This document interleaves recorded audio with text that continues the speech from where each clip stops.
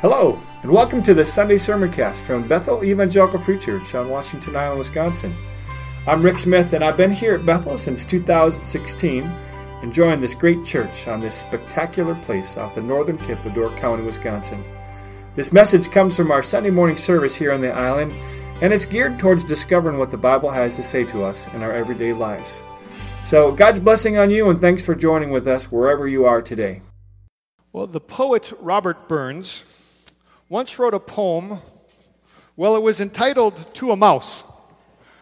Maybe a strange thing to entitle a poem to, but in the about 1785, Robert Burns in Scotland was plowing ground, and as he was doing so, not in a tractor like my son-in-law, for example, who was sitting high above in an enclosed tractor and going at like 15 miles an hour with a swath that's 20 to 30 feet wide, probably a single row that he was going and walking behind his horse. And as he was plowing the ground, he upset a mouse's nest and undoubtedly stopped to consider what he had done and was so perplexed or moved by that he wrote a poem. And the poem is called To a Mouse, and the subtitle is On Turning Up in Her Nest with the Plow. And as he writes this, he is considering what has happened to this mouse. This mouse was planning for the winter and had set the nest up and everything, and here comes this guy wreaking havoc on her life. The nest that she had set and prepared, it was destroyed. And as he thought about this, towards the end of the poem, he writes these words: "But mousie, thou art know thy lane, in proving foresight may be vain." So you are not alone. In proving foresight might be vain. The best laid schemes o' mice and men often go awry, and lead us naught but grief and pain for promised joy. And as Burns is thinking about this mouse, and this mouse had great plans for the winter and was all prepared and to enjoy the peace and the warmth of her nest for the winter. And, well, these best laid plans of mice and men often go awry, and uses this as a touch point for our own lives. As he thinks, you're not alone in this, mouse, because the same things happen to us. Sometimes we have plans that are they're solid, they're rock solid, and something comes and upsets them. And that which was going to bring us joy, the promised joy of this plan that's well set, now leaves us with grief and pain because it's been dashed to pieces by this. This is sometimes our life, isn't it? Sometimes as we live our lives, we think we have everything set and put in order and ready to go, and something happens to destroy it. Maybe we've got our own nest egg all planned and prepared, and we're earning our 3 to 6 to 10% on it, and all of a sudden there is some kind of economic crash, and all of it comes crashing down and it's gone. Or maybe something else happens in our life, an illness, or a fire burns our house and our property up, and all that we thought was set is no longer set. And how do we do that? The best laid plans of mice and men. We have been looking at the development of the Christian church, as it's described in Luke's book describing that, called the Acts of the Apostle. And as he writes about the things that have happened, we've seen a whole lot of ups and downs. We've seen the growth of the gospel, of the message of Jesus go from land to land, starting in Jerusalem with the disciples, and then exploding around to Judea and Samaria. And then, as we've seen Paul and Silas and Barnabas move from place to place, other people are hearing about this Jesus, and there is great growth. But along the way, there are these hard and difficult things that happen as well. They face strident opposition by some. They face misunderstanding and conflicts even within. Blatant sin comes and visits them and threatens to destroy the things they are working on. Last week we noted the split between Paul and Barnabas. Paul and Barnabas had taken this trip together, and they told people about Jesus from place to place and faced some difficulty in doing so, but went through it together as they went. But after a council they had in Jerusalem, they went back to their home base in Antioch and had this idea, let's go and rework the gospel and help encourage the churches we've started. And in setting out to do that, Barnabas is like, hey, let's take Mark with us. I know he left us in the middle of our trip last time. Let's take him. And Paul's like, no way. Wow, I want nothing to do with him. And very disconcerting to see two brothers battle over this with such stridency that they split. But we see that still growth happens. Despite this conflict, we also noted that eventually that much of this conflict gets resolved because Mark becomes an exceptionally important person to Paul down the line, writing to others, telling him about him, or pleading that Mark might come, be part of his ministry because he's such an encouragement. Nevertheless, ups and downs happen in ministry, and yet the ministry goes forward. God's word continues to go forward, and that is some of what we see. But sometimes we have plans, and they don't go the way we think, which is where we enter the story again today. We are in Acts chapter 16, and starting in verse 6. Having seen again that the churches were strengthened in faith and grew daily in numbers, now as the story continues in verse 6, it says that Paul and his companions traveled throughout the region of Phrygia and Galatia. This would be modern-day Turkey, having been kept by the Holy Spirit from preaching the word in the province of Asia. When they came to the border of Mysia, they tried to enter Bithynia, but the Spirit of Jesus would not allow them to. So they passed by Mysia and went down to Troas. And before we go, just want to stop there and consider what's going on there. I mean, they've got plans, right? They have this intention they're going to go and minister in some of these places, but they weren't allowed to. The Spirit of Jesus says, no, you do not go in this area. And it's perplexing, isn't it? It's like, what happens? How does he know this? And certainly what they were planning was good, right? I mean, this whole missions plan was to tell people about Jesus, to go into other lands and help people see that Jesus is the promised Messiah that the Jews had been waiting for, and this gift is extended to all people, that God loves you, and there's a way and a path to be connected with God. And so what could possibly get in the way of going to a place and not accomplishing the getting there, because God says, no, you're not going there. We don't know. I mean, there's nothing in the text that tells us this is how they knew that they weren't supposed to go there. But somehow, as they were going on, there was some message they got that said, don't go there. It's strange to try to discern how that happens. For example, how would we apply that in our life? How would we know something like that in our lives? What would we do about that? And I think, again, the answer is, I don't know. I don't know how God communicates with you, but I think one of the essential things is, on some level, they must have been listening and hearing that God said something clear to them about what he wanted them to do. And it was not to go in this direction. In my life, the only stories that I can think of is how God has maybe challenged me in some ways, and how I've known this is God. One of the big stories in my life was when I was finishing up seminary, and I've told this story a couple of other times. I prayed that I could go to Arizona. My mom and dad were in Arizona, and I wanted to be within 2.5, 3 hours from them, and said, Lord, I'll go wherever you want. But if I could be 2.5, 3 hours away from Phoenix in the mountains, that'd be fantastic. His word says you do not have because you do not ask, so I'm like, I'm asking. And as I came to the end of my seminary program, I contacted the district superintendent down in Arizona, and the church in Flagstaff was open. I'm like, in the mountains, yes, this is perfect. And so I applied for that. And at the same time, the church I was attending in Saskatchewan, their pastor was leaving, and they were kind of in a troubled state, and they'd asked me if I would be the interim pastor. And I said, okay, well, let me think about this. Give me the weekend to pray about it. And it was Thursday night that they asked me, and so, God's got 3 days to come through for me and say no to this.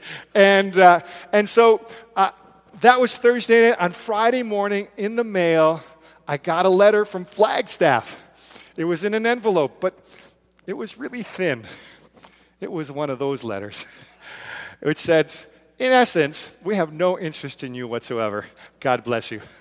And so, okay, I guess Flagstaff's not an option. And we got to the end of the weekend, and I called my church chairman. I said, yes, I will say yes to that. And that was Sunday night. On Monday morning, I got a call from this guy named Dave, and he's like, hey, Rick, my name's Dave, and I'm in Sonoyta, Arizona. We're about 2.5, 3 hours from Phoenix, up in the mountains at 5,000 feet with 10,000-foot mountains around us. And we're interested if you'd be interested in coming here. And I'd taken the phone, I'm like, are you serious? This could not happen like yesterday or Friday or today I get this phone call. Are you serious? And this is what I asked you for. And I get it today. And so the challenge for me then was, what do I do with this? I mean, this is what I wanted. This is what I was asking for. And it's right there for me. But 12 hours ago, I said yes. And so how do we discern this? Well, one of the things was we know the scriptures, right? We know what God calls us to in terms of character and life, and getting to know who God is and His character. Well, we take those into account, and Jesus at some point says, "Let your yes be yes and your no be no." And I'm thinking, I gotta say no, because I said yes, and in the end, it became simple to discern what was the right thing to do to honor God in this. To say no to my dream job, because if I'm going to follow God at all, my word must mean something. If I say yes, then it means yes. And so for me, that's how I discerned following the leading of the Spirit in this moment. And I said no to something that I kind of wanted to say yes to. And eventually began a ministry there in that church in Saskatchewan. Now, the other side of that is 9 months later, having done the term as the interim pastor, the church in Sonoyta, Arizona came back to me and asked if I was still interested. They had gone through some adjustments, and I eventually ended up down there, which was a great spot for me. I loved that ministry down there, but I had to say no to it, even though eventually I ended up there. But that's at least a little picture of what it looks like to try to discern when God is saying yes and no to things. This was on some level, who are you and what does your word mean as you approach these things? And so for Paul and Silas and those who are with them, they had some message. How they got it, we don't know. And how you will deal with a message like that, I don't know, except that we stay in tune with God. We listen, and we understand what His Word talks about. We understand what it means to be followers of the Lord, what character and integrity mean to us as we live our lives and make choices and decisions. So they had good intentions, but they were denied, and there was something else.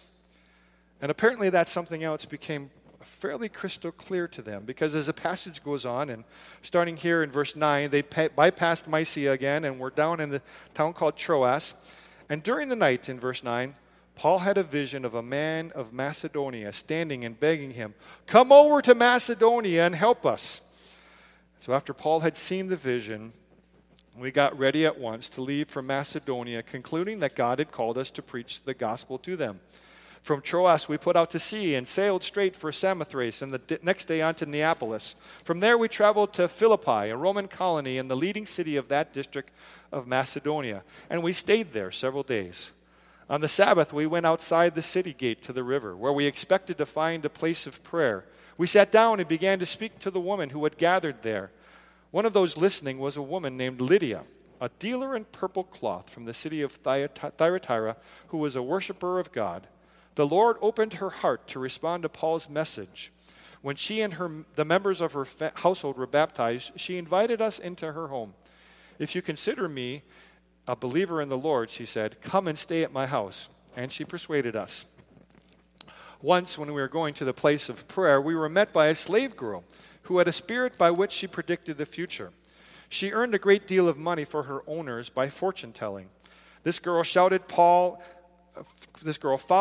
and the rest of us, shouting, "These men are servants of the Most High God who are telling you the way to be saved." She kept this up for many days. Finally, Paul became so troubled that he turned around and said to the spirit, "In the name of Christ Jesus, I command you to come out of her." At that moment, the spirit left her. When the owners of the slave girl realized that their hope of making money was gone, they seized Paul and Silas and dragged them out into the marketplace to face the authorities. They brought them before the magistrates and said, "These men are Jews, and they are throwing our city into an uproar by advocating customs unlawful for us Romans to accept or practice." The crowd joined in the attack against Paul and Silas, and the magistrates ordered them to be stripped and beaten. After they had been severely flogged, they were thrown into prison, and the jailer was commanded to guard them carefully. Upon receiving such orders, he put them in the inner cell and fastened their feet in the stocks. About midnight, Paul and Silas were praying and singing hymns to God, and the other prisoners were listening to them. Suddenly, there was a violent earthquake that the foundations of the prison were shaken. At once, all the prison doors flew open, and everybody's chains came loose. The jailer woke up, and when he saw the prison doors open, he drew his sword and was about to kill himself because he thought the prisoners had escaped. But Paul shouted, "Don't harm yourself. We are all here." The jailer called for lights, rushed in, and fell trembling before Paul and Silas. He then brought them out and asked, "Sirs, what must I do to be saved?" They replied, "Believe in the Lord Jesus, and you will be saved, you and your household." Then they spoke the word of the Lord to him and to all the others in his house. At that hour of the night, the jailer took them and washed their wounds. Then immediately he and all his family were baptized. The jailer brought them into his house and set a meal before them. He was filled with joy because he had come to believe in God, he and his whole family. When it was daylight, the magistrates sent their officers to the jailer with the order, "Release those men." The jailer told Paul, "The magistrates have ordered that you and Silas be released. Now you can leave. Go in peace." But Paul said to the officers, "They beat us publicly without a trial, even though we are Roman citizens, and threw us into prison. And now do they want to get rid of us quietly? No, let them come themselves and escort us out." The officers reported this to the magistrates, and when they heard that Paul and Silas were Roman citizens, they were alarmed. They came to appease them and escorted them from the prison, requesting them to leave the city. After Paul and Silas came out of the prison, they went to Lydia's house, where they met with the brothers and encouraged them. Then they left. All right, so lots of things going on there, obviously. We have this story of them being denied a couple places to go, and then Paul has a vision. And in this vision, there's a man saying, "Come help us in Macedonia." And as he relates this story, this vision that he's gotten, we've seen other visions in the text of the Acts of the Apostles and how God was calling the church to learn and discover and to go in new places. Now there is this vision of a man in Macedonia. And so they head off towards the coast, and they needed to sail across the sea just a short way to get to Macedonia. And they end up in a place called Philippi. And as they end up in Philippi, they begin to look for a place of prayer. Interestingly, in other passages, like if you look in chapter 14 and verse 1, you see that the custom that Paul and others had was to go to the synagogue, because that was just a great place. They could meet with fellow Jews, and they could talk about the Messiah, Jesus, who had come and help them to see and discover who God was through Jesus. Later on in the next chapter, in chapter 17, the same thing happens. As they're going into the city, their custom was, let's go to the synagogue. And yet when they get to Philippi, apparently there's no synagogue because it was their custom to go to the synagogue. But if there's not one there, what do? And apparently they went looking for places where spiritual people would go, a place that would be a place of prayer. So they go by the river, and there they encounter several people who have gathered there, several women who were gathered. One of them named Lydia, who becomes a person of some standing. She is a businesswoman dealing in purple.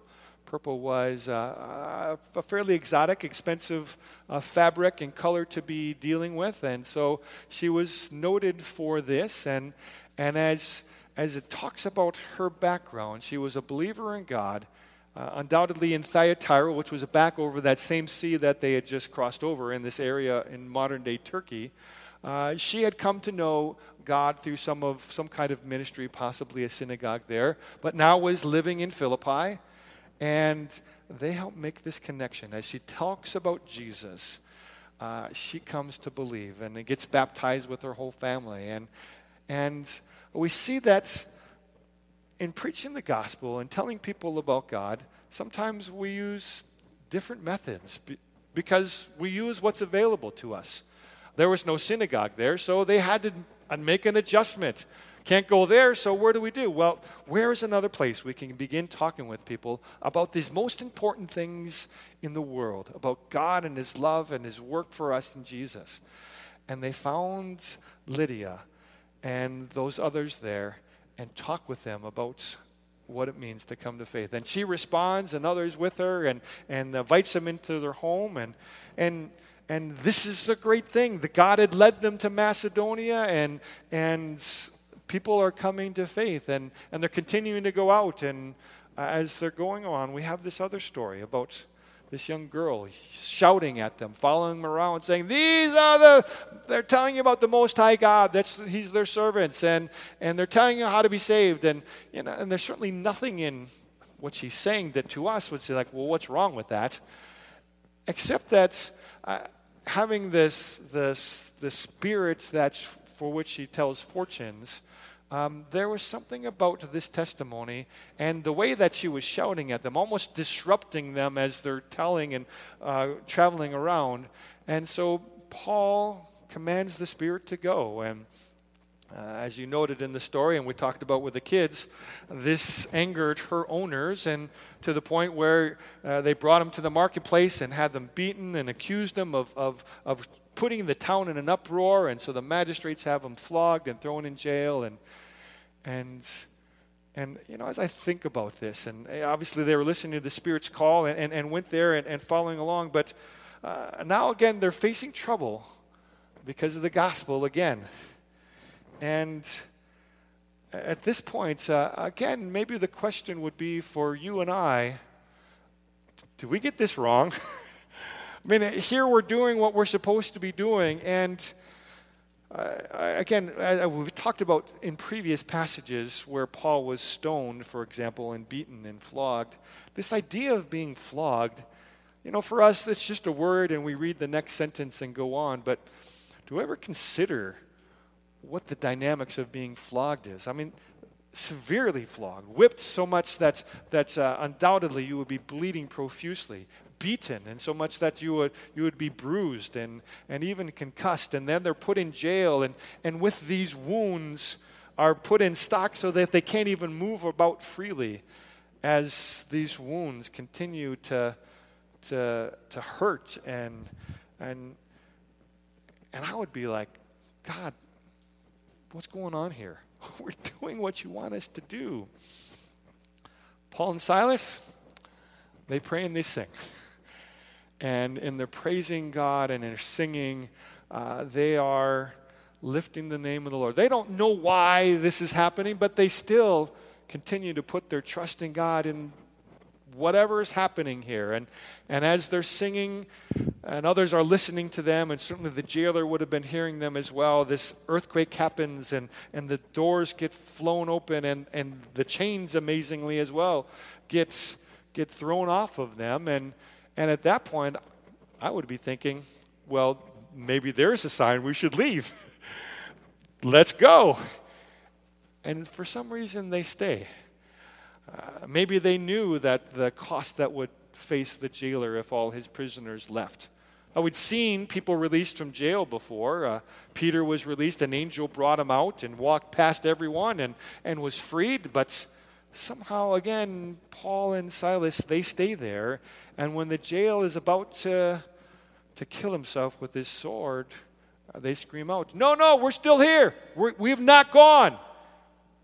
And for the jailer, amazement, and comes to them and says, "Sirs, what must I do to be saved?"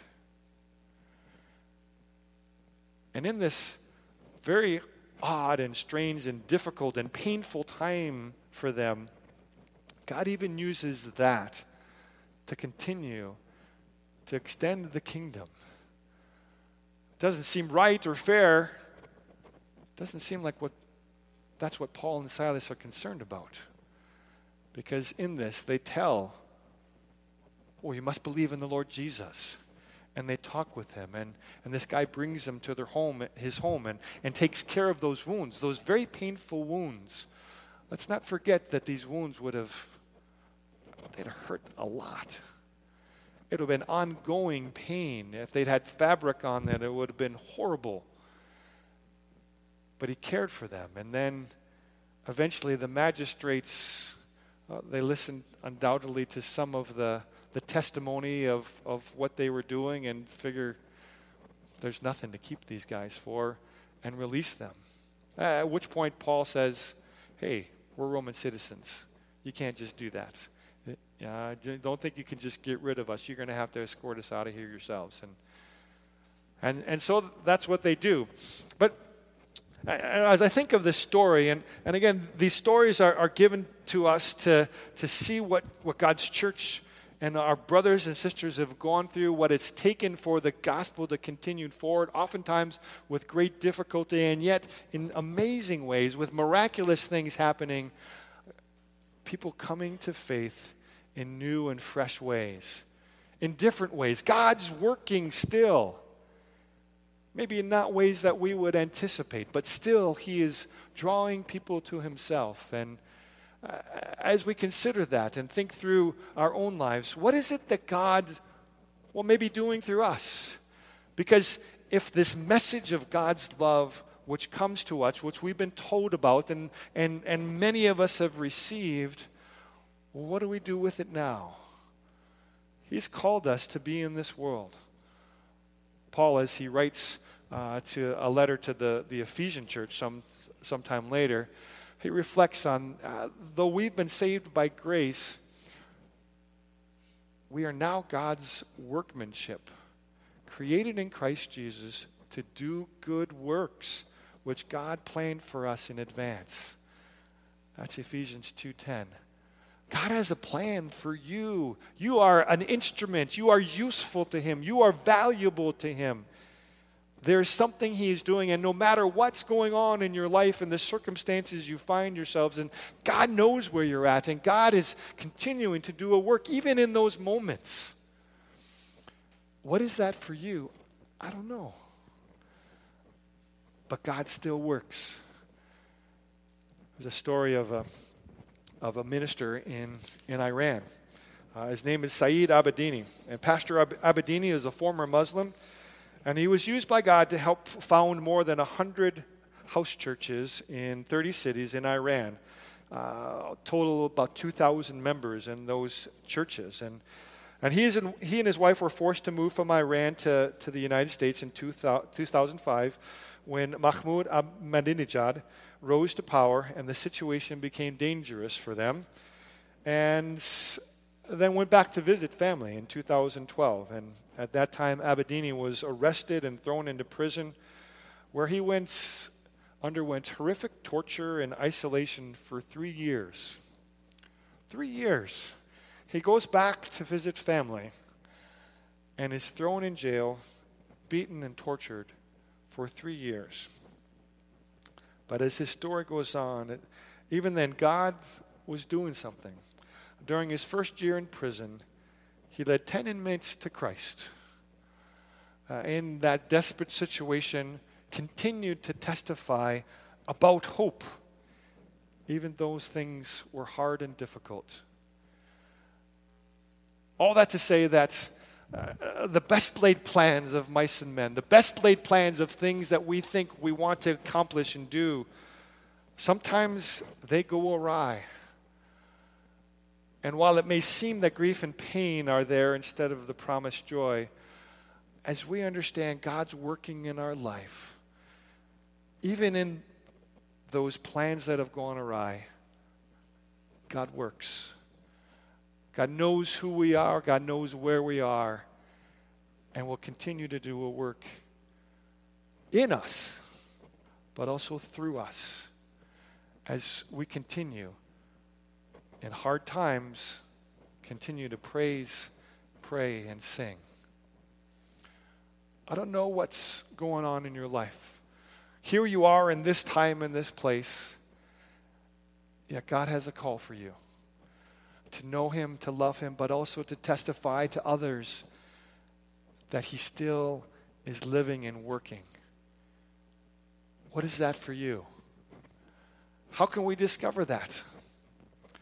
We pray, we listen, we know His Word, and listen for the call He has for us. Let's stand for closing prayer.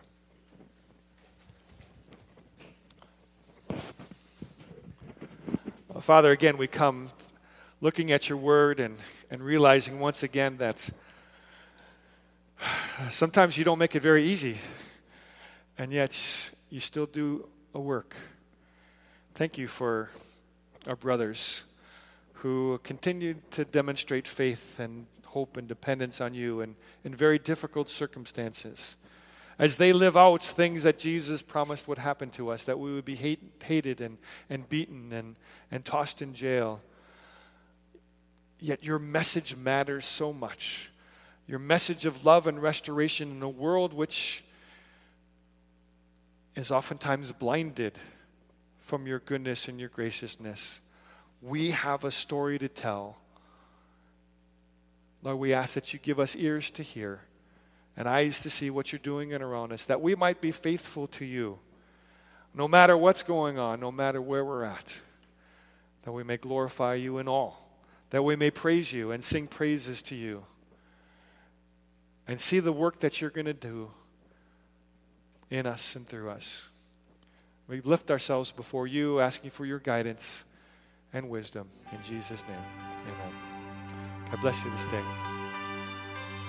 Well, thanks again for listening. And to learn more about how you can connect with Bethel Community Church, check out our website at islandbethelchurch.com or join us for a service Saturday night at 6 or Sunday morning at 10:45. Hope to see you soon. God bless you.